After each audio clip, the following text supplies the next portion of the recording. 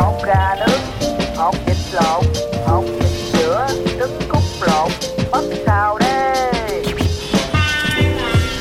Hey, this is Neil Mackay, your host of a Vietnam podcast.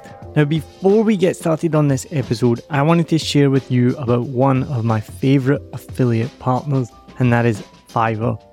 I've been using Fiverr for years for everything from ordering YouTube thumbnails to keyword research, writing podcast articles, even to Canva designs and thumbnails and more. So whether you're a budding entrepreneur, a podcaster, or anyone in between, Fiverr has got you covered. It really is the go-to platform if you want to find freelancers offering a massive range of services to help you on any project. Maybe you need a stunning new logo or just a short animation, whatever you need, you can find it on Fiverr. What I love the most is how easy Fiverr makes it to connect with talented freelancers from around the world, all at prices that will fit whatever your budget is. Plus, with Fiverr's secure payment system, you can trust that your transactions are safe and secure. No dodgy people you meet on Facebook groups that disappear with your money and never give you what you want. What, that's only happened to me? As an affiliate partner, I will get a small commission if you use the link and at no extra cost to you. As an affiliate partner, I will get a small commission if you click my link and you buy something, all at no extra cost to you. And best of all, you will be directly supporting the making of this podcast that you're listening to for free, but it is not free to make. So why wait? Head over to somewhere that you've probably never been before. It's called the show notes. So whatever app you're listening in, if it's Spotify or Apple Podcasts or anything at all, head to the show notes, click on my special link, and then you can browse thousands of gigs ready to help you with your next project. And now, let's dive into today's episode. Let's go. Welcome to another episode of 7 Million Bikes, a Saigon podcast. My name's Neil Mackay. I'm your host as always, and this is an extra special episode. For regular listeners, you've noticed that there's not been an episode in a while.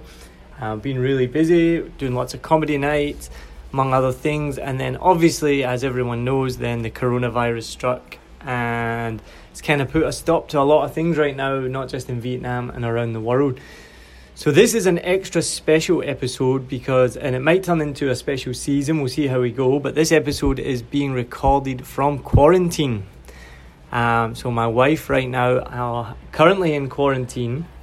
We have been for 8 days now. We have 6 days left.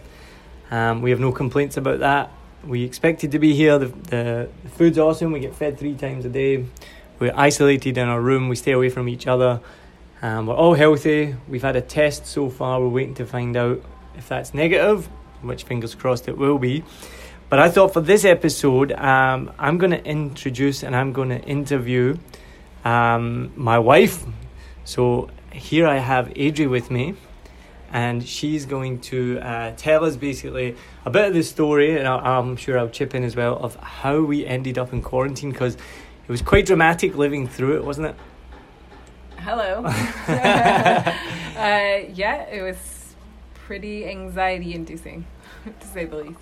Yeah, so what we're going to share is not really a little bit about what it's like in quarantine, probably will actually, but mostly we're going to just share the kind of like what happened the 10 days or so before we got into quarantine was maybe the most stressful of our life, partly because of the changing situation that was happening every single day around the world and in Vietnam, that ended up landing us in quarantine. So let's go back, right? So tell Adri, what was our ill-fated plan originally? Okay, so if we go back before this whole pandemic started, our original planned short story version was we had 3 weddings in 3 different countries, actually on 3 different continents in 3 weeks. 3 Saturdays in a row. So we've known about 2 of the 3 weddings for nearly up to close to a year now, and our plan was to go to New Zealand for 2 weeks, attend wedding number 1, your cousin's wedding, my cousin-in-law, I guess, fly on Monday the 23rd to the US, spend a couple days in LA, go to Texas, attend my cousin's wedding on the 28th, which coincidentally is today. And then after a week in El Paso, we are planning to fly back to Saigon to attend wedding number 3, our friends, which was going to be on April 4th. And those were our grand plans, and unfortunately, they did not go to plan. So we'll go back to, we were planning to leave on March 9th, March 10th? March 9th. March 9th, right, so a Monday night. And you know, so we've posted our story on Reddit, and we've had lots of support on there, but we've also had some criticism from people off of Reddit as well, saying why did we go, basically calling us idiotic, saying that we were selfish and stupid for going. And so if you're listening to this and you're thinking, why the hell did they go? We'll just provide a little bit of a context as to what was happening around the 9th and 10th of March, just to kind of explain why we still got on that trip. So do you want to explain a little bit about that? Yeah, I mean, I guess the first thing I would say is if we had our flights originally booked for the 10th or the 11th even of March, like, we absolutely probably wouldn't have gone. Obviously, days and weeks leading up to our departure, I had been following the news really closely, just as everyone else had. Schools here had clearly been closed, and Vietnam was taking it quite seriously, but I don't know in hindsight if the seriousness that Vietnam was assessing the pandemic, or at that time it wasn't a pandemic, gave us maybe a false sense of security to travel, because we felt like we were coming from a relatively unaffected place, transiting through Australia, which at the time on March 9th had very few cases, and our final destination at the time was New Zealand, which only had 5 cases as well. And so, I mean, as most people would maybe agree with, a lot of the government response to the outbreak affects how it's dealt with in the country. And from our personal perspective, it seemed like the 3 countries that we would be traveling within were relatively attacking the outbreak in a smart way, I guess, the governments were. I think when we left, we were pretty much, maybe when we left, we were 60-40 going to continue on to the US, and pretty much when we touched down in New Zealand, maybe within a day or two, it was that percentage of going to the US was rapidly shrinking, and within maybe 3 days after arriving in New Zealand, it was pretty much 100% we were going to cancel the second leg of our journey. So that was very clear pretty early on, I think. And we were given warnings before we left that the borders could be closing. We were warned by some close family that was a possibility. And we saw there were red flags. There was a few things that we were like, are we doing the right thing by going?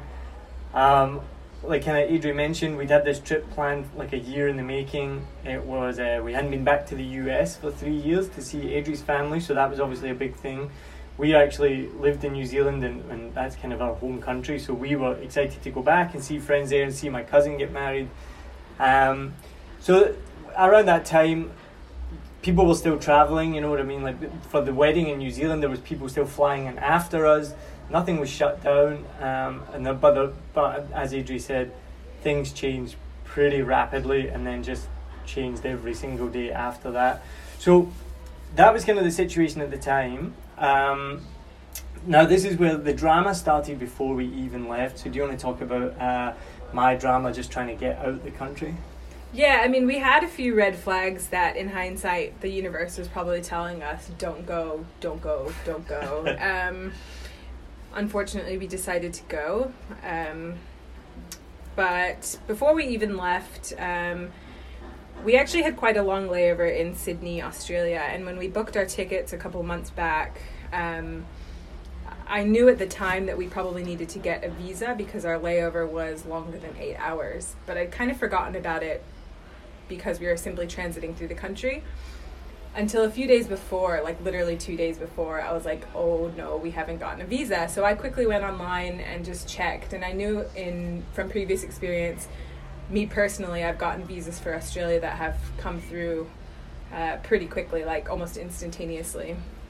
So I followed the guidelines on the immigration website. It basically pointed me to a transit visa, which ended up being a really complicated application process, to say the least. I freaked out a bit, sent it to Neil, asked him to fill it out as well. We both submitted the application, and it came back saying 8 to 14 days processing time. And we're like, oh, what have we done? And it's Australia, you're not getting in without a visa. So we thought, well, we might as well just apply for the electronic visa, which would be basically for like a holiday or a tourist visa, essentially. I applied, and sure enough, instantaneously it came back approved. This was on Saturday. Neil applied, and because he has a different passport to me, or because you have a different passport to me, it wasn't instantaneous.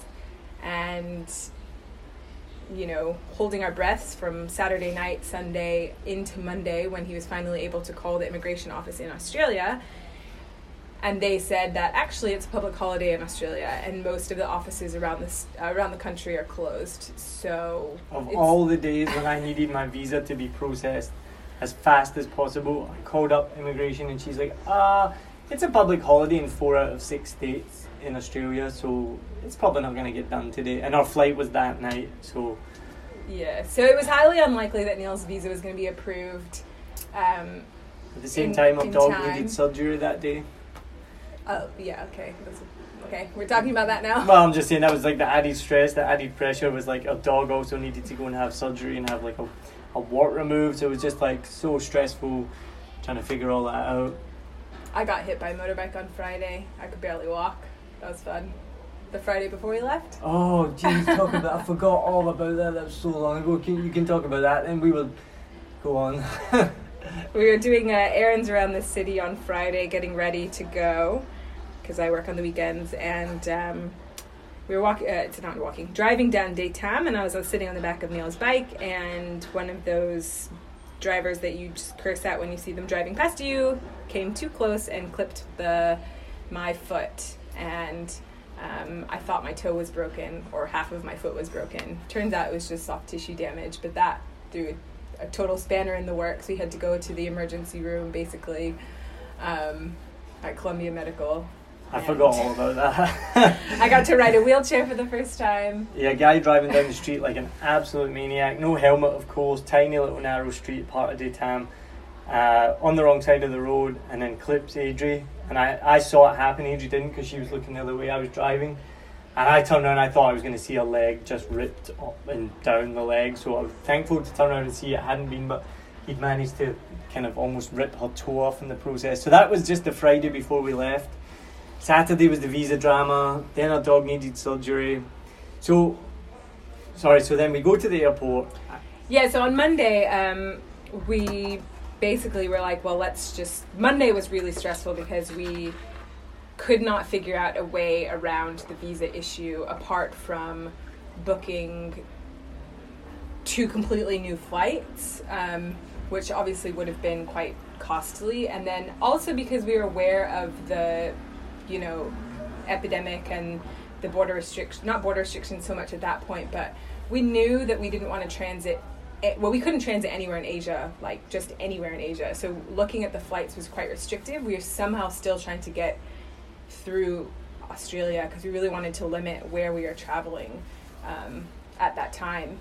And so anyway, we went to the airport. We tried to check in. I checked in because I was like, well, we might as well go anyway. If one of us is going to have to rebook tickets, 1 is better than 2. And they wouldn't let Neil check in because he didn't have a visa, and Which we expected, yeah, because you absolutely need one if you're transiting Australia more than 8 hours. Take note if you ever have a long layover in the distant future after the pandemic is over. We thought they might have like a magic number that they could call and somehow get an instantaneous visa, but they did not. So go on.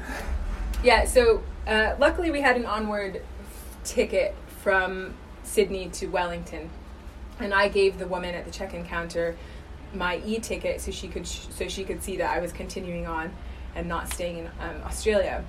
And she checked me in, she gave me my boarding pass, and then my bag tag came back and she said, your bag is checked all the way through to Wellington. And I was like, oh, so I don't actually need to go pick up my bags and recheck them in and go through customs? And she said, no, you don't have to. It's checked. That's fine. I was like, oh, okay. So light bulb went off in my head and I realized Neil could still get on the flight, but we just needed to get him out of Sydney in under 8 hours because he didn't have a visa. So we ran quickly, sat down, had no phone credit, had to use the spotty airport Wi-Fi, and then it was just frantically flight searching for an realistically affordable, less than what we had previously expected to pay, like $800 or something. US, for a cheaper flight, basically just to get him out so he wouldn't need that visa. And sure enough, we were able to find one that transited through Auckland instead, so Sydney to Auckland, Auckland to Wellington. Called up Air New Zealand, a little bit of time on the phone, and we're able to rebook him on that flight. Yeah. So this was, and I was able to get on the same flight as Adri to get out of Saigon. So we haven't even left the country yet, and we were already having so much drama. There's not one point of this was relaxing. And as I mentioned before, our dog, people who follow us on Facebook or see any pictures, or that Biscuit has appeared on previous episodes when she's normally snoring in the background. She's just like everything to us. So the fact that we had to leave her with her amazing dog sitter, Danielle, who we were very comfortable leaving her with, that was just the added pressure as well. So, but we finally managed to get it to work. I got out of the country, we got on the flight. Turns out that my flight, because I had a shorter transit than Adri, I got to Wellington 4 hours before her.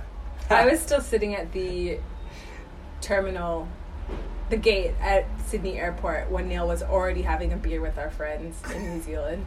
Playing FIFA. I was so annoyed. So we got to Wellington fine.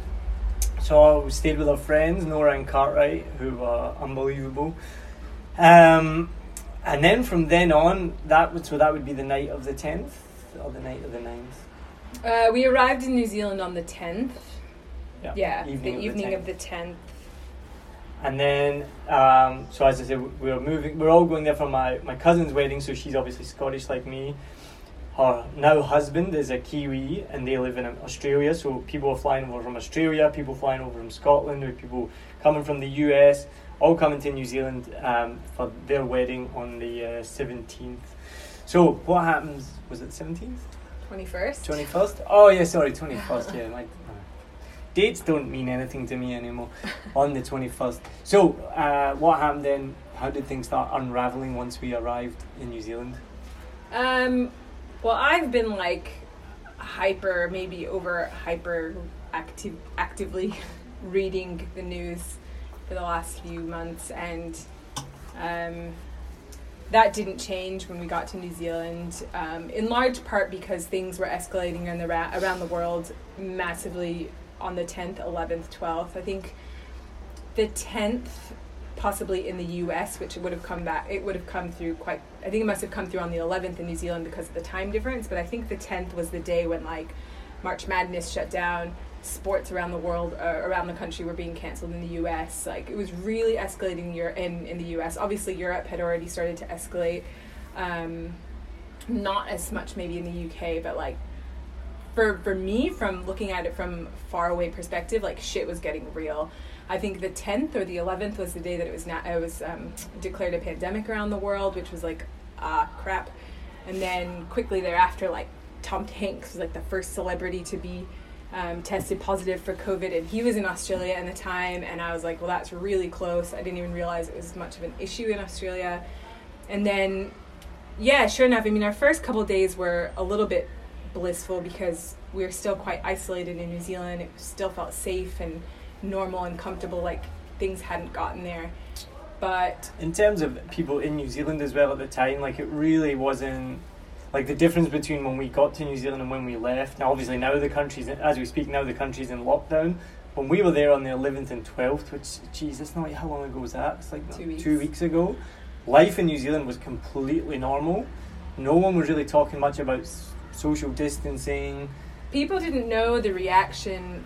Obviously COVID was kind of a new topic of conversation in New Zealand when we were there, And when we told people what we'd been through in Vietnam in terms of like schools had been shut for 2 months, or 6 weeks rather, and just how it had already affected a lot of people's livelihood in Vietnam, and businesses and children and teachers, people had no idea. They were just completely like surprised that we'd been dealing with COVID for 2 months already since the end of Tet.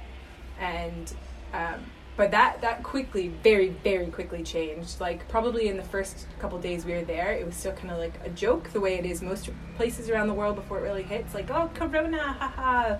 Like, still kind of funny. And then literally every single day that kind of changed. Yeah, I mean, I think I've said this a few times, just when coronavirus kind of first started here and they started shutting the schools, I mean, I was making jokes about it being overreaction. I remember asking a whole audience of 20, 30 people, and does everyone think it's an overreaction? Everyone's like, yeah, it's an overreaction.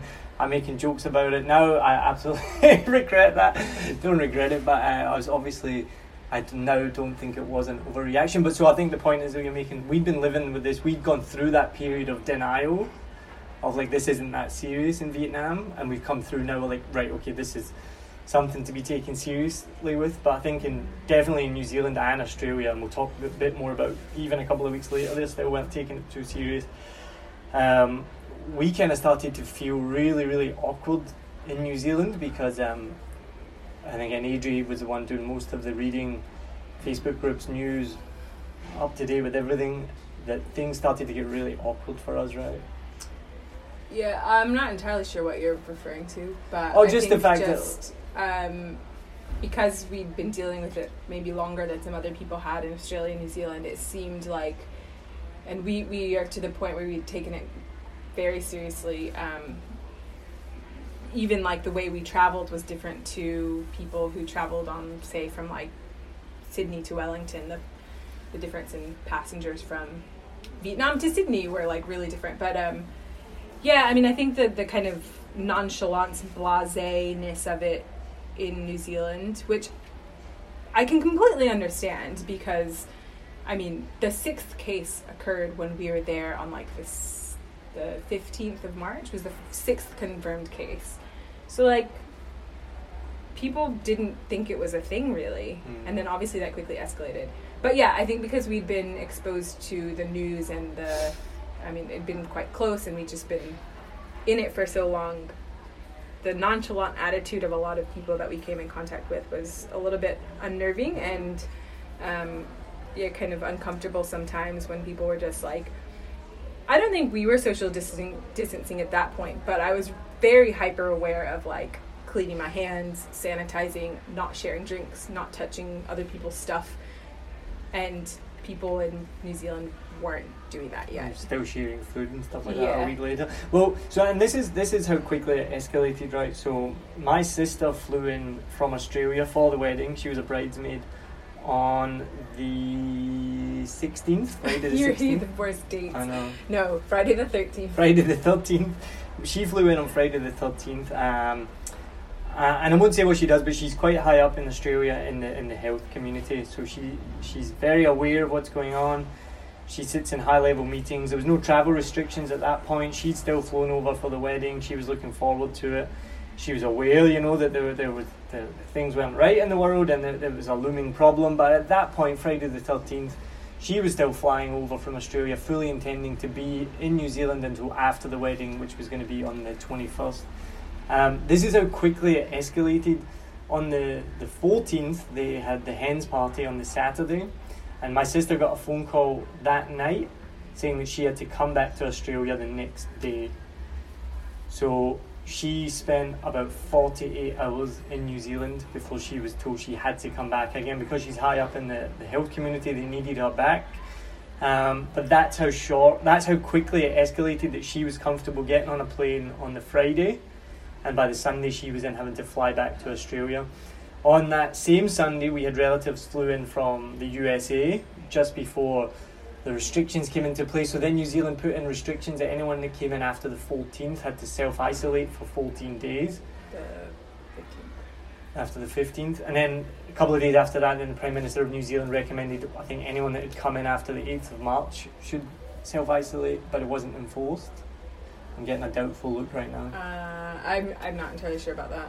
But so the point is, things were changing quickly. So my sister went back. We had another bridesmaid flew in. She came in on the Saturday of the 14th. And again, because the situation was starting to change so rapidly, she decided to fly back on the 16th. So she spent, I think, less than 48 hours in New Zealand. She'd come all the way from the UK. She'd come all the way from Scotland and flew all the way back to Scotland. And I think it was that second week where things in New Zealand really started to ramp up. By this point, Adri was pretty much like not sleeping almost. I was sleeping, but it was really difficult. I would say that like the only respite I got from following the news and thinking about like what should we do next? Are we doing the right thing? Should we stay? Should we go? Like, should we do this, that, and the other thing? The only respite I got was like when I put my phone down and forced myself to try to go to sleep. But even that, like I would wake up in the middle of the night, check my phone. Because we were dealing with so many different time zones. Obviously we were in New Zealand, which is I think 6 hours ahead of Vietnam. And then obviously the US is like 14, I don't know, like 18 hours behind or something. Yeah. But it just meant that at any point of the day, new news was coming out. So like because we were 6 hours ahead in Wellington, the morning was quite quiet for us. But then as Vietnam started to wake up and policies started to change and meetings started to happen and things at work started to happen and rumors started to swirl, we'd get like a whole bunch of messages starting from maybe like noon in New Zealand, and that would carry on like through the evening. And so I would wake up in the morning, it would be like, oh, let me read all the news that had happened overnight, and then midday, all the stuff would come through from Vietnam, and then obviously I was trying to keep track of the US. We, as I mentioned before, like we pretty much knew very quickly that we weren't going to go to the US, so I was trying to keep that information a little bit at bay because I was just so overwhelmed with the amount of information that I was trying to process and trying to decide what to do with. I mean, rightly or wrongly, like we had emotions from both sides and family ties on both sides, and like we just had so much stuff to kind of mentally assess, like if we were doing the right thing or not. And it was, so I would say like it was, honestly, that week in New Zealand was, apart from maybe like the first and second day we were there, maybe 3 days, it was like the most anxiety inducing, mentally, physically, maybe not physically, but mentally exhausting and emotionally wrenching days I've had in a very, very, very long time, like distant memory. And it got to the point where it was actually like physically exhausting. The day before we left New Zealand on the 19th, I mean, both you and I started to have like our... Okay, we're going to save that for later. Yeah, too far ahead. Skipping ahead there. Well, I mean, at that point as well, I would wake up after Adri, she'd be on her phone, and literally every morning I was waking up to like, oh my God, wait to hear this. Oh, like, I would wake up to bad news every day because Adri had been reading it all. I mean, and that was even like, they had the hens party, we had the bachelor party on the 14th. Woke up in the morning of the 15th, I was with all the guys. Contact Adri, she's like, you need to contact your sister. I was like, oh my God, what now? And obviously my sister had to go home. So that was just pretty much the norm, was like every morning just waking up to like a new reality or a new rules were coming into place. So that was the 16th, is Monday the 16th, that's when we changed our flight, right? Yeah, I mean, like, to be honest, I think we would have changed it sooner, but things were just, we were separated on the Saturday. You had to go to your thing super, super early on Saturday, so all day, and then of course the dude stag do rules were like, cannot communicate with females, so barely was communicating all of Saturday. Sunday, obviously we woke up to the news that Neil's sister had to leave, so we were kind of dealing with that all day and just making sure she was able to like connect with family for at least a little bit. Because I mean, it was just meant to be a relaxing time, right? And then suddenly I'm having to like drive across Wellington, which is like a half an hour drive to get from where I was to then take my uncle to meet my sister, and then go and have like a last minute lunch and try and catch up. Then I haven't seen my sister in what, like 2 years? Is since the marketing I hadn't seen my sister in like 2 years, so I got to see her for maybe a grand total of less than an hour. More than that. We hung out on Friday. Yeah, but anyway, few hours not for long. So yeah, so then on Monday was Yeah. the first kind of like free day that we had to really like try to think clearly, process all the information, decide what we were going to do and how we were going to do it. So that's when we decided to go to a travel agent to just get like an outside perspective opinion, which maybe, I don't know, was necessarily the right thing to do because they were completely oblivious to like what was happening in Vietnam. But it was just too much for like the two of us to deal with. So we knew first and foremost, we'd already canceled our flights from New Zealand to the US. We tried to change them on that existing airline to reroute it back to Vietnam. And we had maintained the date of the 23rd because that was the day we were going to go to the US. And we thought, well, New Zealand is still quite safe. Vietnam is still quite safe. Things are escalating around the world, but it seems to be okay in these 3 countries. So we'll change our flights to go back after the wedding. That United is the airline we were on, doesn't really fly in Asia. Weren't able to do that, so we decided to go to the travel agent to see what they could pull up on their systems in terms of basically transiting only through the places we knew were safe to get into Vietnam. Obviously, a lot of Asian countries and transit places had been kind of already omitted. So ultimately, we decided on a flight that transited. I was really hoping to transit only through Australia, but we ended up getting on Singapore Airlines, which transited through Australia and Singapore. And we booked that on the Monday. And that's right. And that at that point, the rules about what, like, obviously you couldn't come from Italy, Korea, I don't know about Korea, but Italy, Korea. Iran, UK, We couldn't transit through Korea, Japan. Yeah, so at that point we booked those flights going through Singapore, and that was on the Monday, so just to highlight how rapidly things were changing, and that was fine on the Monday. And we booked that for the next, so the wedding was on the Saturday. We were like, we'll do the wedding, which we planned for a year, and then we'll get out of here on Monday morning, we'll get back to Vietnam. And at that point, that was fine. It was, but I do remember explicitly asking the woman at the agency, I said, if the airline cancels the flights on us, will they put us on another flight? The answer was yes. What are the change fees and restrictions to the airfare that we're booking, because we know that everything is changing rapidly. So even though we booked for the 23rd, we knew at that point that there was a possibility that we wouldn't be flying on that date on that flight. Whether it was going to be after or before, we weren't sure, but like I was well aware of the fact that like we were kind of just booking a ticket as a placeholder, so we had a ticket out of the country. At least we're on a flight out of the country, and we knew that was subject to change because everything was changing so quickly. And had we not had a family member's wedding to attend, we probably would have gotten out of there pretty quickly, I imagine. So then that brings us to the Tuesday. I remember Tuesday night we caught up with some friends, and by this point it was starting to be taken more seriously. Tuesday was St. Paddy's Day, and St. Paddy's Day goes off in Wellington, like that's a big deal. As everywhere is. But so on the Monday though, even though maybe other St. Patrick's Day celebrations around the world were being cancelled, this is how far removed New Zealand was. In Wellington on Monday, everything was still go. All our friends were going out, everyone was making plans to meet up, and literally by Tuesday, like, people were like, yeah, no, I'm not going out anymore. Like, people were meant to be meeting, were texting saying, no, we're not, everyone's staying home now. Like, this is just, again, the speed of which everything changed.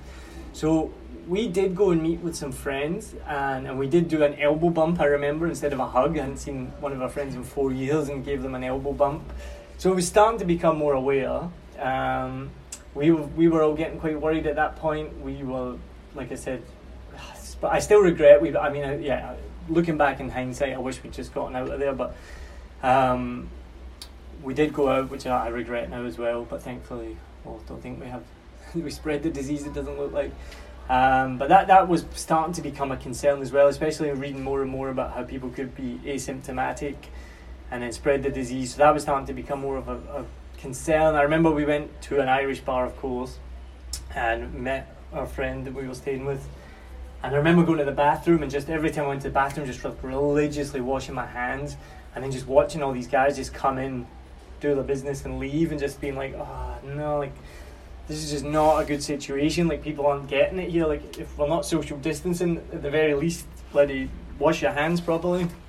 So that was a Tuesday night. I think social distancing at that point in time was still really, really new there. I don't even think that it was literally like that day, or maybe the day before, that it was kind of like people were starting to be like, oh, okay, yeah, we should keep our distance from each other.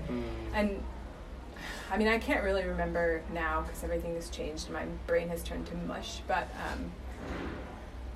I don't think we really knew the whole asymptomatic thing, or it wasn't as widely known until...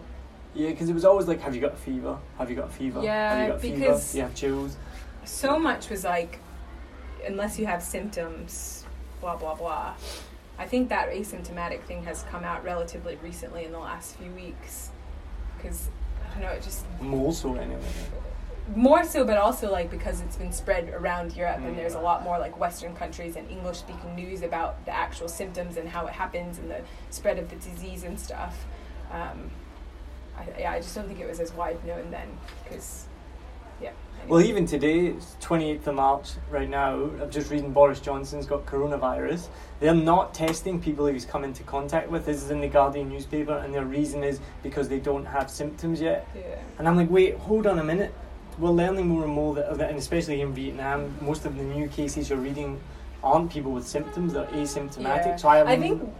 So I have no idea why they would not be testing people that Boris Johnson has come into contact with, because having symptoms is not like...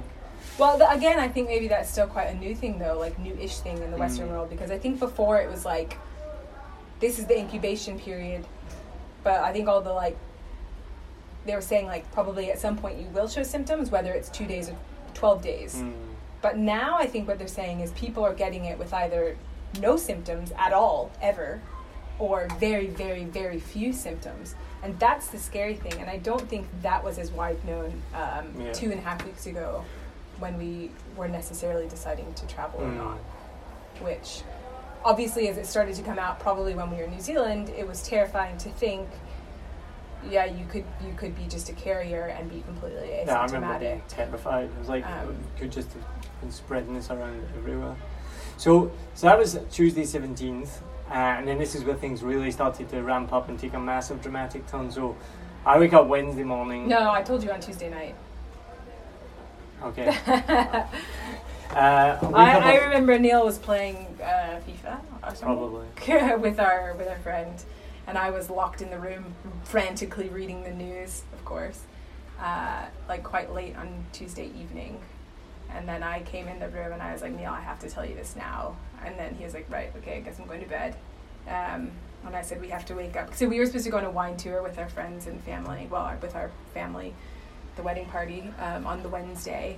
We'd really been looking forward to that. And I said, we cannot go on the wine tour. They were picking us up at like 8, 9 in the morning. And I said, we can't go tomorrow. We have to get out of here now. So I looked at flights. I thought we could maybe try to go on a flight on Wednesday, the 18th in the afternoon. But yes, we woke up the next. So I told him that. I was like, well, there's nothing we can do now. It's like beyond midnight or something. So we woke up the next morning and we went straight to the travel agent and spent 3 or 4 hours there. So I remember we woke up and then I had to tell the wedding party we weren't coming. And again, I just don't think people realised this. I think got the feeling that people didn't really understand why we were like leaving. So what was on Wednesday morning, at that point our flight was on the Monday after the wedding, but at this point then Adri had kind of made the informed decision and obviously told me and I agreed. She's like, we need to get out of here now. So at this point we're like, okay, we'll just kind of miss the wedding. We're going to eat the cost of the flight if we have to. Like, this is too dangerous now because what was happening was the news from Vietnam was changing like every day. So now at this point they eliminated ASEAN countries. You couldn't transit through ASEAN countries.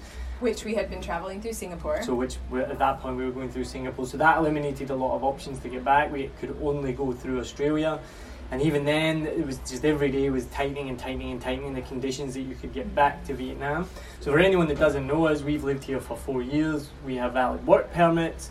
Our life is in Vietnam. So at that point, we were still allowed back into Vietnam, but it was a little bit uncertain though, because by the time we were going to fly, I mean, I think probably that day, that week anyway, I know that like there were just rumors and stuff, and people who had. So the thing that was scariest for us at that time was seeing the rumors on Facebook, or like the people, maybe not necessarily rumors, actual people's experiences. I was following a lot of groups and comments on Facebook, which, yeah, you can say like fake news or whatever and don't trust anything you see on Facebook, but actually the people that were having real experiences coming into Vietnam from different places were probably the most helpful and illuminating for us in terms of decision making, because Neil and I are clearly on different passports, me being from the US and him being from the UK, and so I was actually really scared that his British passport wouldn't allow him to come into the country, because we had heard rumors and seen comments about some people with UK passports who had not been to the UK or been to Europe were being denied entry simply on the account of the fact that they had a passport from an affected country. And that was quite terrifying. Obviously, as the cases in the US kept going up, I thought that my passport could be in that situation as well. And so we really had no idea what we were going to deal with trying to come into immigration. And then it started to get worse. Like, are we even going to be allowed on the plane? Are they going to allow us to check us in? To make matters worse, I don't have a TRC at the moment. I have just a work visa, and then Neil has a TRC. So we also didn't know if our work visa TRC situation was going to be looked at differently or the same, or like what if we got there and they allowed one of us on and not the other one, or what if we got here and they allowed one of us to go home and one of us into quarantine. So we had so many different factors we were dealing with. TRC is a temporary resident card, which I feel like everyone knows what that is now. Maybe not. Well, 7 million Bikes has listeners all over the world. They don't know what TRC is. Which I'm not really sure what's the difference between a TRC and a work permit here. I have a card in my passport that says I'm a temporary resident. Adrian. Well, I had a TRC, but it expired, and then the renewal was just the visa. So I don't know. So we woke up Wednesday morning, went to the flight centre in Wellington at 9 a.m. Same girl we spoke to, Emlyn, which she's never going to hear this, but Emlyn was amazing. And sadly, we've now found out she's lost her job as part of many people around the world losing their job, because we sent an email to say thank you for all the help just a couple of days ago, and I got an email back saying that she no longer works there. But they do want to hire her back, it said, in a couple of months once this blows over, so hopefully she'll get her job back as well. But so Emlyn was amazing. There was Rosie at the flight centre, they were amazing. They gave us some options, and we had to go for a walk, because our head was like so just foggy with so much information. Adri's read so much. All the travel agents follow this website that we were also following called IATA Flight Centre, Travel Centre, IATATravelCentre.com. Probably just Google IATA. IATA. But the thing was that's meant to be kind of like the gold standard of information that gets updated for every country in the world as to their restrictions or whatnot for getting in. But this was where it was getting really muddy, because the information that was on this website, which was apparently the gold standard, was the different information from what was coming out of Vietnam, what we were reading on Facebook as like the reality, because we were reading like people's real stories about getting through immigration, and their stories didn't match up with the rules and blah blah blah. So it's real. I mean, by this point things were getting pretty horrible for us.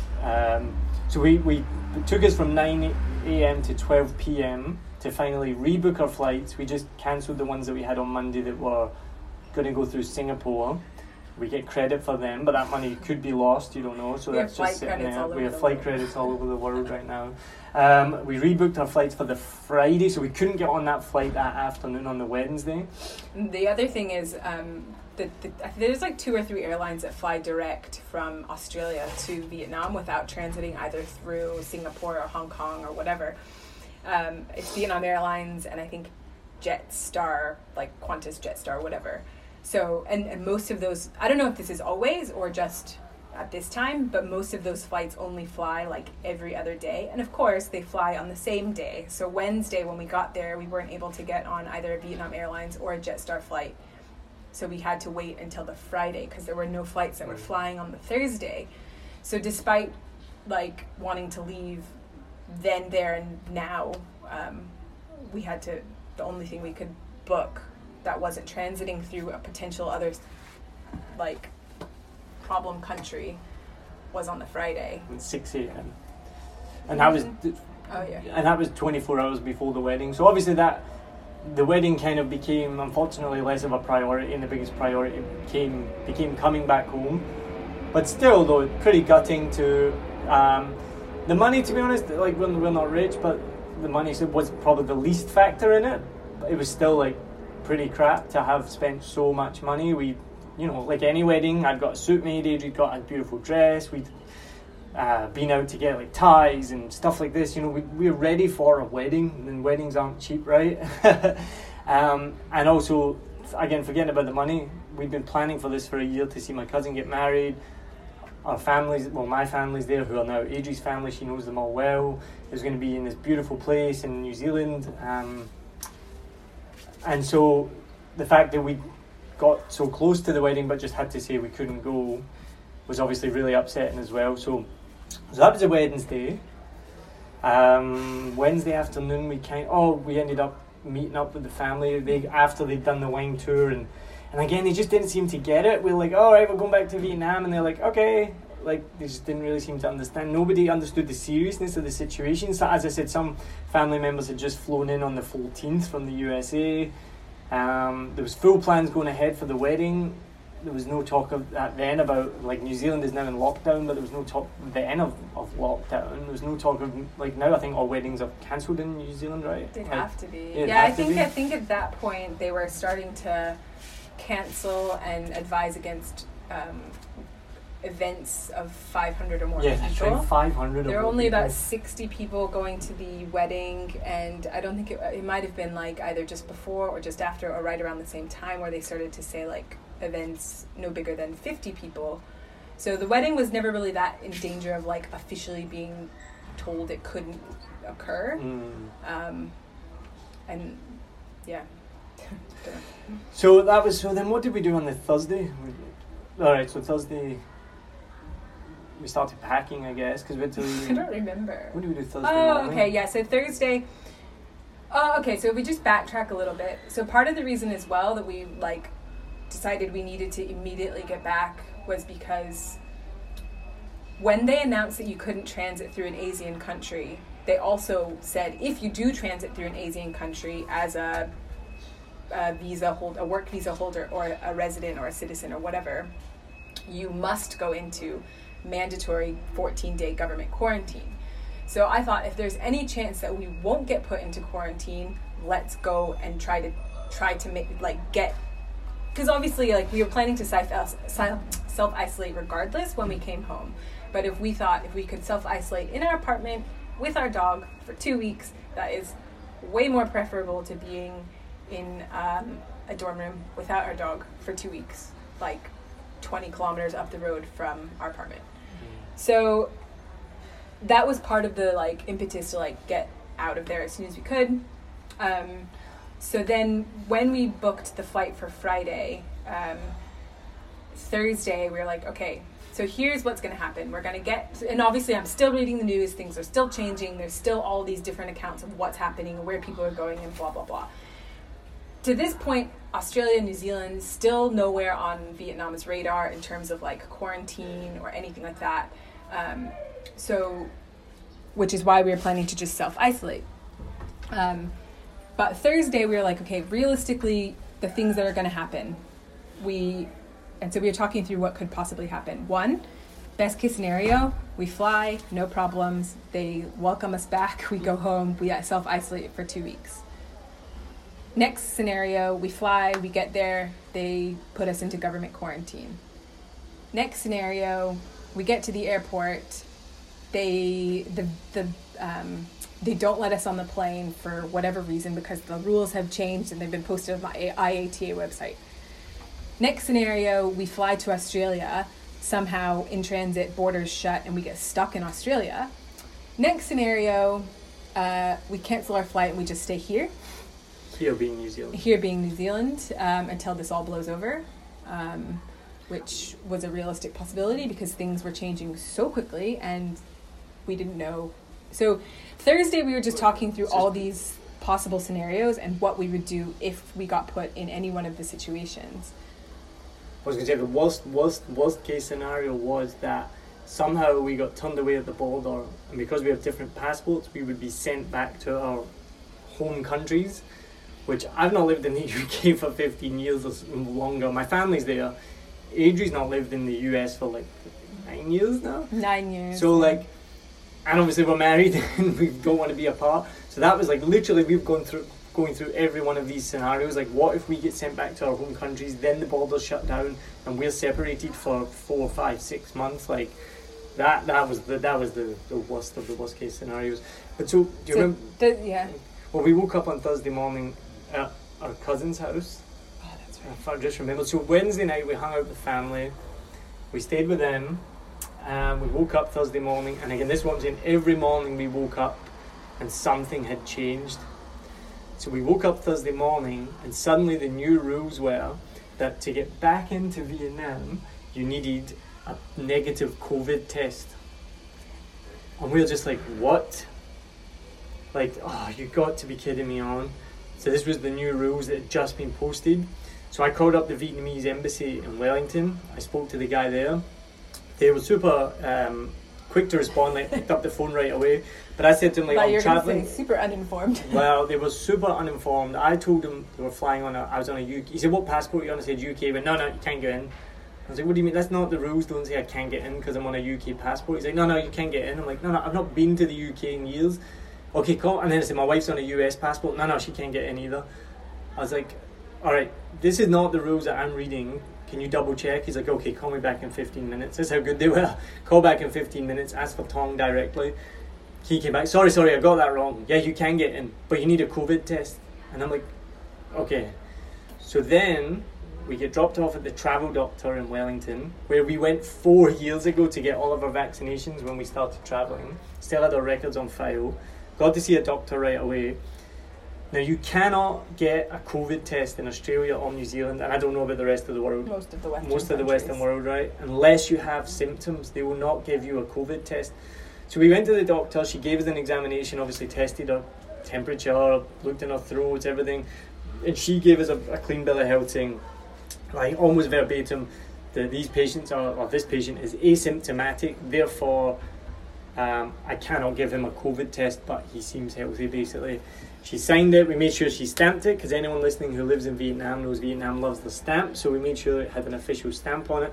That was the best thing we could get. So again, this is just how everything's changing. We wake up Thursday morning, suddenly you need a COVID test, suddenly we need to take 2 hours to go and get this, more expenditure. The other thing is, if we did get a COVID test and we waited for the 2 days to get our results, we wouldn't have come back. We couldn't get back. Yeah. Like, we just wouldn't have been able to come back. Like, we knew that things were changing so quickly. If we were like, oh, we'll just get the COVID test if we could, wait for 2 days and then we'll fly on Sunday, like, we literally wouldn't have been allowed back in the country, because by that point they'd close the borders to all foreigners.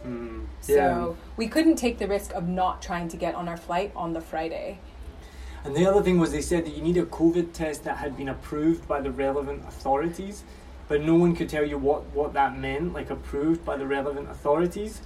So we then took a letter of clear bill of health we actually walked, because Wellington, anyone knows Wellington is so small, we took a 15-minute walk and got to the Vietnamese embassy in Wellington, just walked right in, rang the doorbell, and we're like, can you translate this for us? Can you stamp this? Can you do something?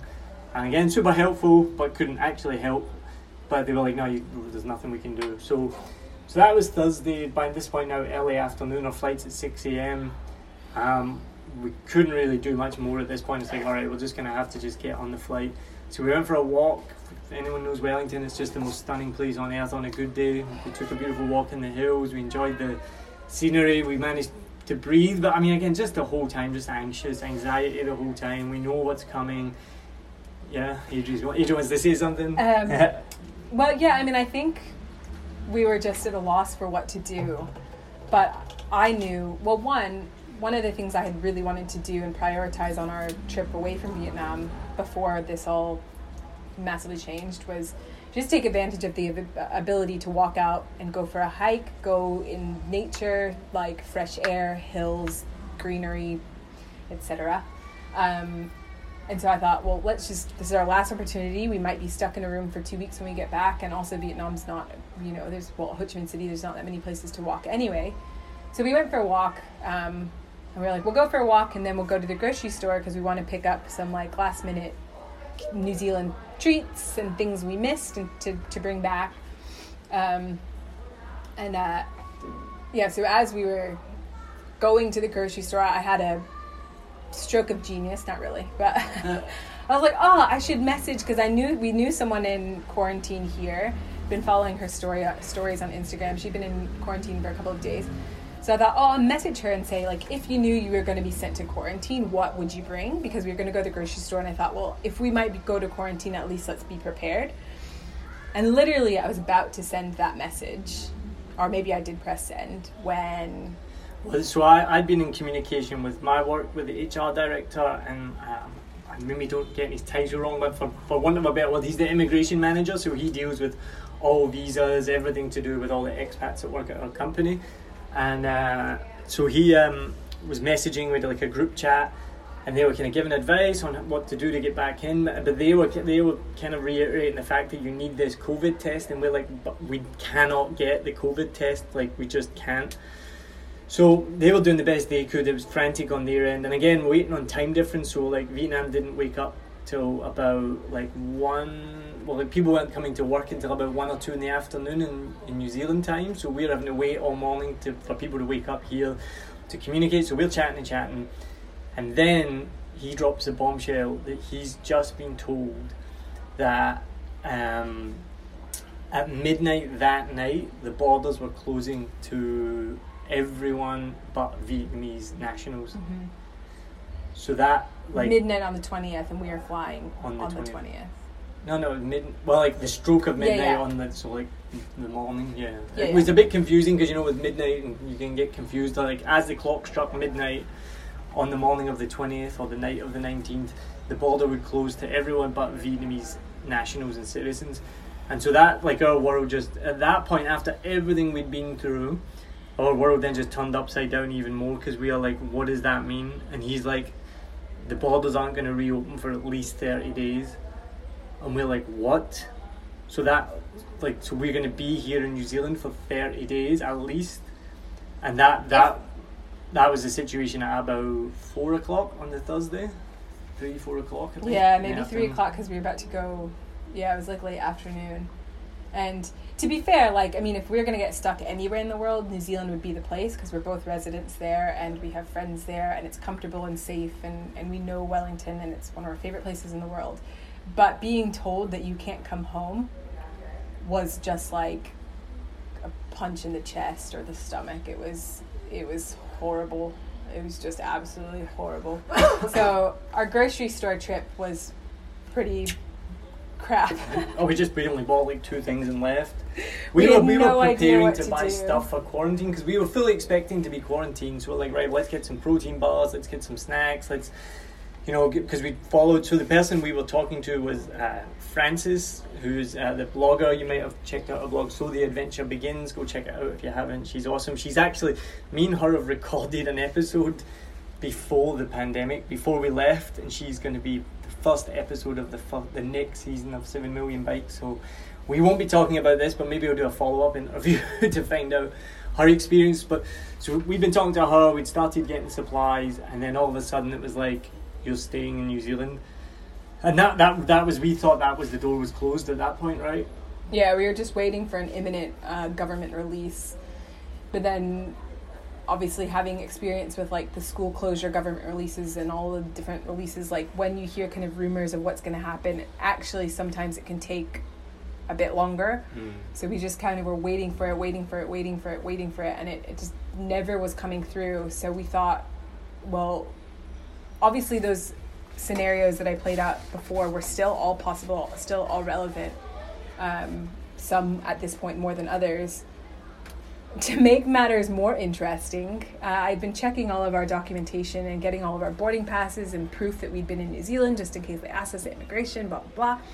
And I looked at the printout from Flight Centre from where we'd gotten our tickets booked. Forgot about this as well. And they'd completely forgotten I have a double-barreled last name, and they'd forgotten the Mackay part of my last name on my official ticket. So we called Flight Centre up, and they said, basically, long story short, after calling them back and blah, blah, blah, they said, you have two options. We can cancel your ticket altogether, basically like you're not going, or we're going to have to rebook you a ticket, because they had to call Qantas to change it, and they were on hold for like 3 hours. Thank God we didn't have to do that.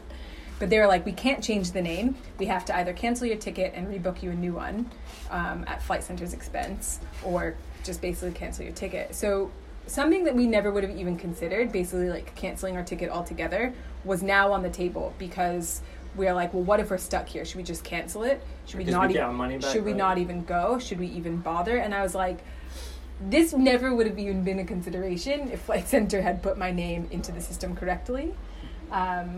So that was a whole nother consideration we had. Luckily, at the end of the day, literally at like 7 p.m., they were calling us back, and they're like, we're closed already. What are you doing tomorrow? And I was like, just keep the ticket, book the ticket, we're going. But this just to try and explain, this is how stressful the situation was. It had gone from day by day to hour by hour. At this point, it was minute by minute. It was literally like our friends had come home from work. We explained the situation to them. The two of us are a mess. Adri was having like a panic attack. We were both pretty much in tears, because we thought we were going to have to stay for 30 days. We don't have jobs in New Zealand. We can work there, but we don't have jobs. We don't have a home. We've got people we can stay with, but we didn't want to be a burden on people. But so at this point, we're explaining to our friends, Nora and Cartwright, we've told them a million times, they were just unbelievable. They're like, look, if you need to, you can stay. You've got a home here. It's fine. Don't stress. Just do what you need to do.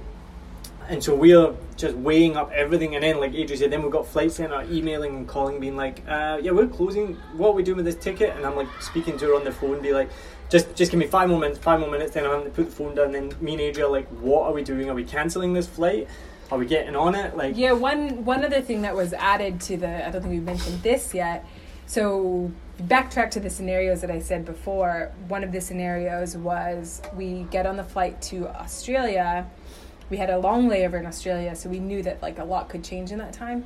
If they weren't going to let us on the plane in Australia to Vietnam, we'd have to turn around and come back to New Zealand, which at that point was still a possibility, even though New Zealand had already closed its borders. Because we're residents, we could actually still come back to New Zealand. Thank God that was a possible option. However, by this point, they'd already implemented the 14-day mandatory self-isolation for anyone traveling from overseas. So we had to weigh up the realistic possibility of getting on a flight to Australia, possibly turning back around to come into New Zealand, and then going into self-isolation in a country where we don't have a residence. Like, we are residents, but we don't have a residence. So that was scary, because at this point, like, where we had been staying, we knew, like, they have a nice, lovely house, but they only have one bathroom, not enough for 4 people when 2 people need to be in isolation. So we were going to have to find another place to stay. And at this point, like, you don't want to ask someone, like, oh, we might have to self-isolate in case we've picked something up traveling to Australia. Can we stay in your house? So that was, like, something we had to consider. Like, do we even get on the plane at the risk that we are sent back and then we have to self-isolate in New Zealand? Because, and Nora and Cartwright were amazing. They were just super honest. They were like, if you get sent back and you have to self-isolate, you can't stay here because they have jobs, and then we'd be putting them at risk and things like that. So, again, thankfully, a friend, Yvonne, who we'd met a few days before to catch up, she, again, her and her husband, Andrew, just unbelievable. Like, from the beginning, they were like, if you need somewhere to stay, like, you can come here. So, again, I had to message them and be like, this is the scenario. If we get sent back, can we come and stay with you for 14 days and self-isolate? And again, people were just so unbelievable. She was like, yep, we got a big house, that's fine, don't worry, do what you need to do. Go. So that was a bit of a peace of mind that, if we were sent back to New Zealand, we had somewhere to go. But it's still not a nice feeling to know that you are basically being a burden on someone, right? So this was minute by minute. We're now getting up to, I think, about 7 o'clock on the Thursday. There's still no announcement from the Vietnamese government that the borders were shutting it at midnight that night. So we just kind of went, right, let's just go to the airport. So then we made the decision, right, let's go to the airport tomorrow morning, 4 a.m, 3 a.m, because the flight was at 6. We'll ask them what we need to do. If they say the borders are closed or they're going to close, well then, right, fine, we turn back. We're going to be in New Zealand for at least 30 days. We'll deal with it, right? We've got somewhere we can stay. We'll just have to figure it out. The next scenario is we get on the flight from Wellington to Sydney, then the borders close once we arrive in Sydney, and then suddenly we have to go back to New Zealand. So all those scenarios then come back into play. So we get to the airport. Everyone had the same idea to get there early, I think. There was a whole bunch of people there before any staff were there. The staff come out looking terrified that they have to come out to deal with this. Again, they're probably all going to lose their jobs, so absolute sympathy for what they have to deal with. I'm sure they're like, got to deal with this shit, and then I'm going to lose my job the next day. But they really were clueless. That was the most disappointing thing. We knew more than the airport staff, and I get that they're probably grumpy or whatever because they're losing their jobs. But when we asked the woman what's happening, she was like, I don't know. Do you know what's happening? Oh, I mean, the worst thing was just that because we are obviously not Vietnamese, and we told her that our final destination was Vietnam. It was immediate judgment on her face, and she was like, well, that's what you get if you choose to travel right now. And we had to say, look, we're trying to get home. Our home is in Vietnam. Obviously we didn't tell her our life story, but she immediately changed. Her expression changed as soon as she knew that we were not just trying to go on a backpacking trip to Vietnam at this point in time. But I mean, yeah, it wasn't fun, and it was confronting, and obviously just traveling at that point in time because things had changed so quickly was just not comfortable at all. And so this now is when there was a stark difference between the Australian and New Zealand attitude and the rest of the world. So airport in New Zealand that morning, nobody wearing masks. Nobody looked like anything different was happening at all. The world seemed normal. So we managed to check in. There was a few red flags. First of all, they weren't checking anyone in who didn't have an Australian passport. Now hold on, someone's at the door here in quarantine. We're just going to take a break for a quick second. It's probably a temperature check. Alright, and we're back. They were just delivering some water. We'll talk more later on about how amazing the staff and everyone here at quarantine, but right now we'll focus on the story. So, the first red flag was they were only checking in Australian passports, so that was a worry. Then when we asked could they check our bag all the way to Saigon, they said no, they could only check it to Sydney. So that was again a worry because we were worried that we were going to get stranded in Sydney. But we got on the plane, and it was really, really worrying because nobody took our temperature. Nobody asked us to fill in any health declaration form. Nobody asked us about anything. Nobody said anything about visas. They literally just boarded us on the flight as if nothing was different. Then we got to Sydney, same thing. No health checks, no declaration forms, no temperature checks. Even the announcements on the airplane, for the people that were landing in Sydney, were so normal, relaxed. They were according to the Australian government, if you're landing in Australia, you need to self-isolate for 14 days. Have a great time in Sydney. Yeah. It was it was just so conflicting, and it just didn't sound serious. Yeah. Which you can kind of understand if you just got off the plane. Why? I mean, yeah, they handed out information, I think, but the announcements on the airplane were just life is not laughable. Yeah. So we got to Sydney. The first thing we did was we bought gloves. We found a chemist, we bought gloves. We already had masks that we brought with us. So we were in Sydney airport. We were about the only people with masks and gloves on. And I took a selfie or a picture and sent it to, I can't remember, a couple of family members, a couple of friends. And one of them noticed, they were like, why are you the only people in masks and gloves? And they could see in the background that no one else was. And by this point, we were super paranoid. We were super worried that we had the disease, that we were asymptomatic. We were super worried that we were spreading it. Could pick it up anywhere. Or we could pick it up. We were absolutely terrified to the pit of our stomach that we could have the disease and then spread it. It was horrible, horrible feeling. Or that we could pick it up anywhere, because it seemed like a lot of the cases were coming from airports. So what we ended up doing was, and to Adri's credit, we basically just found a little corner where we could plug our phones in. There was a couple of seats.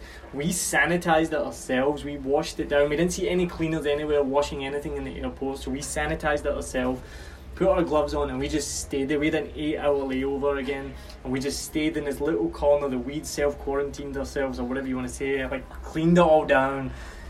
We went for a couple of walks. We didn't go near anyone.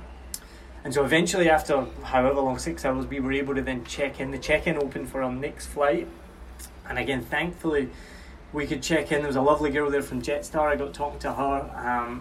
I said, how are you doing? She's like, yeah, no, I've lost my job. I'm like, oh my God. She's like, yeah, I'm going to be let off for 3 months, no pay. So absolutely lovely with me. But again, this is the reality of the situation. You're like, geez, these people are losing their jobs, you know what I mean? So but she got us checked in. I explained our situation to her again. Not that she was clueless, but she read the restrictions online that were available at that time. She's like, yeah, you got a work visa? Yep, you got this, you got that. Yeah, you should be okay. Don't worry, you should be okay. So at this point, we started to kind of breathe a little bit, right? We're like, right, we booked on the flight to Saigon. And there was like a tiny percent of me was like thinking that maybe we would get home because we had this health certificate form. Because we had a work visa, I was like, maybe they'll let us go home and we'll just self-isolate at home. You got my hopes up. I know, but it was only like a little bit better. So we got on the flight. Oh, and at this point as well, I took another selfie at the check-in gate for the flight to Saigon. It was like a different world. Every single person in the background had a mask on. Most people had gloves on. Like everyone, you could just see the difference between the people flying to Vietnam versus the people who were just going about their life in Australia. So we got on the flight, we sanitized our chair, our screen, our table, which apparently you should probably do that anyway on every flight, but we cleaned everything down before we touched anything. We kept our masks on, we kept our gloves on for pretty much the duration of the flight. If you can hear in the background, there's a plane going overhead, so there are still planes landing or taking off, I'm not sure which one it is. Flying, still planes flying. But anyway, so we got back to Saigon. Now, it still gets more dramatic. It's going to be the longest episode ever. It doesn't matter. Let's go. You tell what happened next. Okay, so yeah, despite... so we thought Friday was going to be like super, super stressful. And apart from like trying to be hyper vigilant about cleanliness and sanitization... is that a word? Sanitization. Sanitization. And not spreading and not picking up anything. It was relatively smooth sailing. Like, there were no issues. And we got into Vietnam and the plane landed and it was the longest line ever apart from that.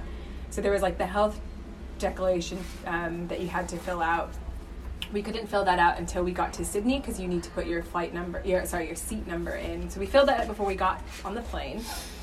And then we landed, we had, our little QR code up. We were ready to go through the health declaration line. It was quite long. We didn't see any other foreigners in sight. We're in the very back of the airplane, so to us it just seemed like it was mostly Vietnamese citizens and residents returning home. I think mostly students, right? Like overseas Vietnamese students returning home. Yeah, younger people. So we got in the line, we waited. We finally got up to the front, and as soon as they saw our passports, they didn't even look at our QR codes or our health declaration. They just basically sent us away. Somewhat, we didn't really know where. They just said over there. Turns out over there is kind of, if you've ever gotten a visa on arrival at the Tanzania airport, that's basically where over there was. So we get there, and the rest of the foreigners that clearly must have been on our flight were sitting there as well. There was probably between 10 and 12 other Western people, or non-Vietnamese people, or non-residents, I guess. Some people were of Vietnamese descent. And there wasn't really a lot of we didn't really know what was going on in typical fashion, I suppose, with the language barrier and a lot of people kind of just walking around and stuff. So they took our passports, they took our health declaration. Not our health declaration. At this point, it was just I gave them the letter that we had gotten in Wellington, our health check. So we gave them that along with our passports, along with our boarding passes, and they kind of just went away. Mm-hmm. I was going to add, just picture at this point, it is literally looks like something out of a movie. There's people in blue suits everywhere, goggles, masks, gloves. The only people who are not dressed like that were the passengers off the plane. There was panicked people everywhere. There's screening set up. It was literally like a movie, right? I wouldn't say there was much panic. I saw a few Westerners that looked pretty panicked. Maybe just, I think for the Vietnamese people, as long as they filled out the health declaration, it was pretty much not that different, because from our flight coming from Australia, those people were pretty much health declaration was fine, and they got waved through to the immigration line, no problem. There were a few people sitting about. It wasn't as crazy as maybe some of the stuff that happened the previous week when they were health checking and testing everyone that came in, and there were people waiting in the airport and stuff. It wasn't like that for us. We landed about 9:30 and then p.m. on Friday night.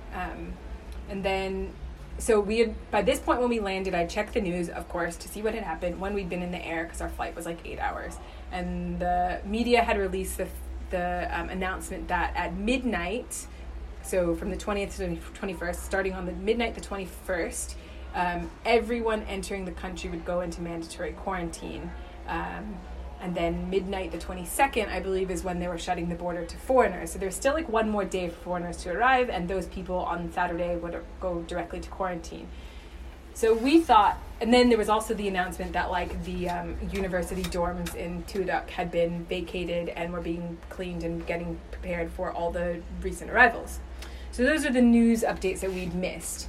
And then when we were waiting, it was a little bit, at least, at first it was kind of relaxed. It was just like letting the people do what they needed to do. But then I started to overhear other people's conversations and phone calls. And there was one, older man that said, they're not letting me in, I have to go back. There was another man that was getting quite flustered and panicked and raising his voice and saying, I have nowhere to go in Australia. This is where I live, no one to take care of me. And then a couple other Westerners that were in the same boat.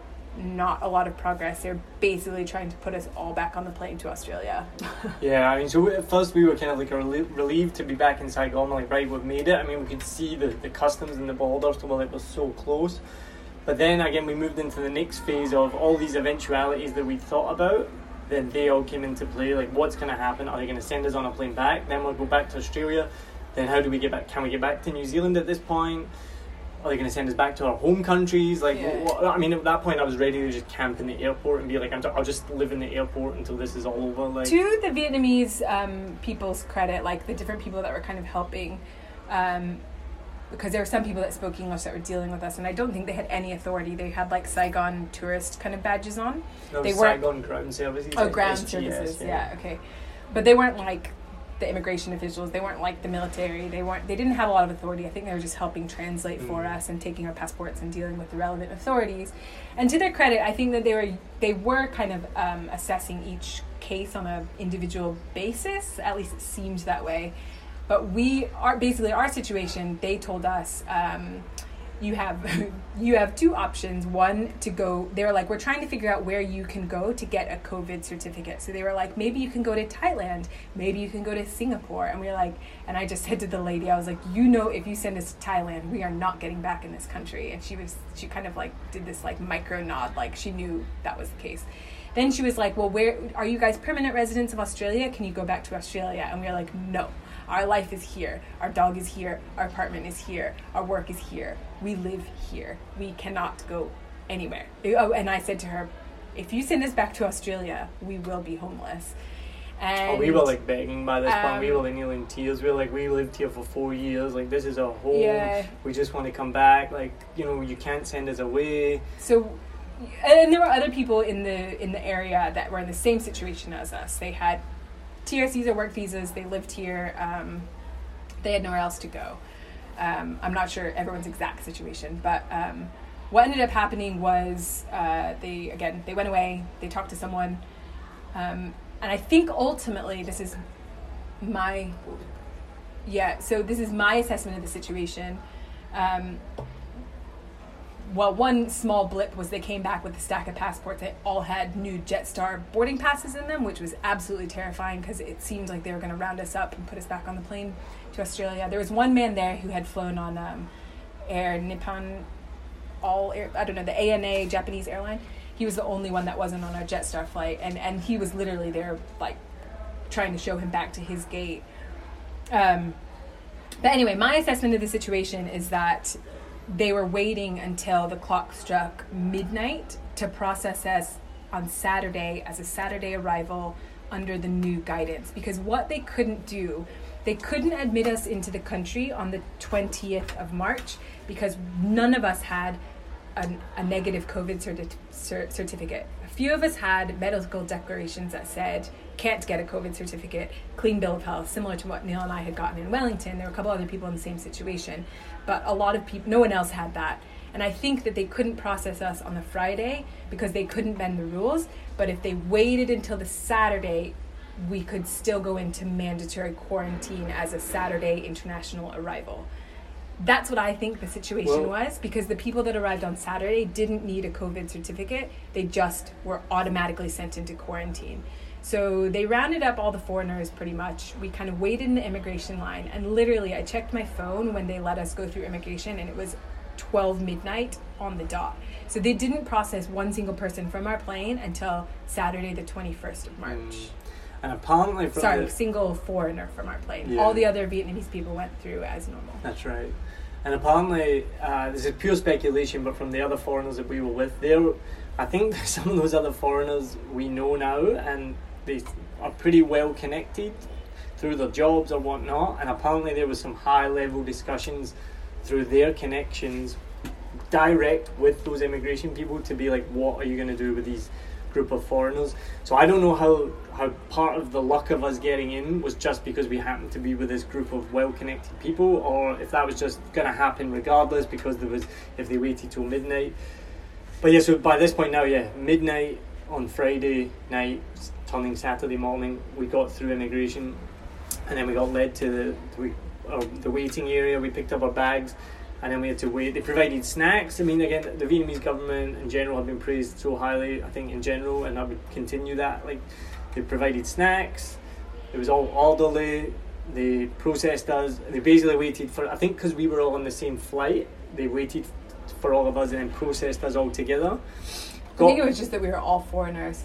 Well, yeah. Because there was one other guy flight. From the flight that wasn't. Okay. He come from Japan or the US. We all got put onto a bus, and by this point we kind of heard that we were going to the National University dorms, and bus took us there. Of course, in true Vietnam fashion, the bus driver got lost.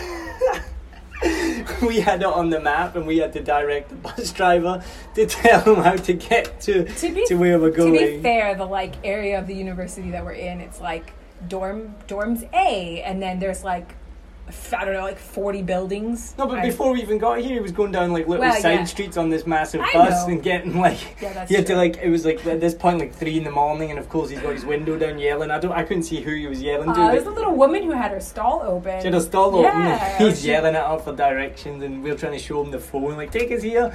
So we managed to get here, and then once we got here, it's a big complex, and there was a bit of confusion about what building. So then you want to go. I mean, I know if you're still... No, we're not going to break. We're going to keep going. I think we should take a break. You want to take a break? Yeah, maybe. Alright, we're going to take a quick break. Alright, so we're going to take a break because we've been talking for a long time. It's a very dramatic story. We're emotionally exhausted just telling it. What we'll do, I'll put this up as a single episode, and then we'll do another episode where we'll kind of explain more about the quarantine and what's happened since we got here. I just want to add, everything's fine. Someone laughed when I said it's not a prison, we just can't leave. So it's fine here, we get fed, we get looked after, we can leave our rooms and we can go for a walk, which we'll do a couple of times a day. Why are you explaining But that? in general, but just letting people know in general everything's okay, we're fine, we're looked after, we just stay in our room, stay away from people. Right now we're on day 8 of 14, so we're on the downward slope. That makes it sound bad, but we're on the what's the way out? What's the downward slope? I don't know. Adri's looking at me like I'm crazy. But anyway, so hope you enjoyed this episode. Thank you for listening. Sorry it's been so long since the last season. If I can get the technology to work, I'll hopefully do this will be a special quarantine season or lockdown season, and we'll talk to some other people in Saigon. Maybe that are not necessarily quarantined, but maybe people in lockdown, find out how they're coping. I hope everyone at home's coping well. It's just a crazy situation right now. For me and for Adri, the thing that I've taken the most from this is just people coming together. The fact that the outpouring of help and love that we've been given from people from New Zealand offering to stay. We've had messages from people all over the world asking how we're doing. We've had like strangers offer to send us packages and things like that. People checking in on us that we haven't heard from in ages. And then seeing other people looking after other people as well. And that's something that we want to look to how we can give back once we get out of here as well. So I think if everyone just sticks together this time, it's going to be tough. But as I said before, the sun is still shining. We'll be okay in the end. So thank you for listening to a special episode of 7 Million Bikes. Remember, you can, if you're listening, you can follow us on Facebook. You can listen to your podcast anywhere. And if you want to send us a message and say hello, then you can do it on the Facebook page. Just look up 7 Million Bikes. And thank you to Adri for being a guest on 7 Million Bikes. You're welcome. All right, cheers. I hope you enjoyed this episode. If you're like me, you may use your laptop at places where you have to use public Wi-Fi. This opens you up to digital snoopers. It's a massive problem. It can be your internet service provider, or you know who, looking at what you do online, or a cyber criminal trying to steal your bank passwords or credit card info, or even a hacker at the next table trying to steal your sensitive data. These days, it is vital that you keep your data safe. NordVPN keeps all of these snoopers away. It makes your internet activity private, protects you from accessing dangerous websites that are phishing for your data, and lets you enjoy your favorite content securely, even while away from home. And it's easy to use, even I could use it. I've actually been using NordVPN for years now here in Vietnam, and I'm excited to be an affiliate partner with them. I've used NordVPN to watch Netflix, BBC, Disney Plus with ease, and I also know that my information and data are safe from prying eyes, whoever they may be. Join now and you'll get 68% off and 3 months free when you go to my link, nordvpn.com/SMB. Just again, for those hard of hearing, nordvpn.com/SMB. The link is also in the show notes. I know nobody checks them out, but go check that out and you can get the link from wherever you are listening to this podcast.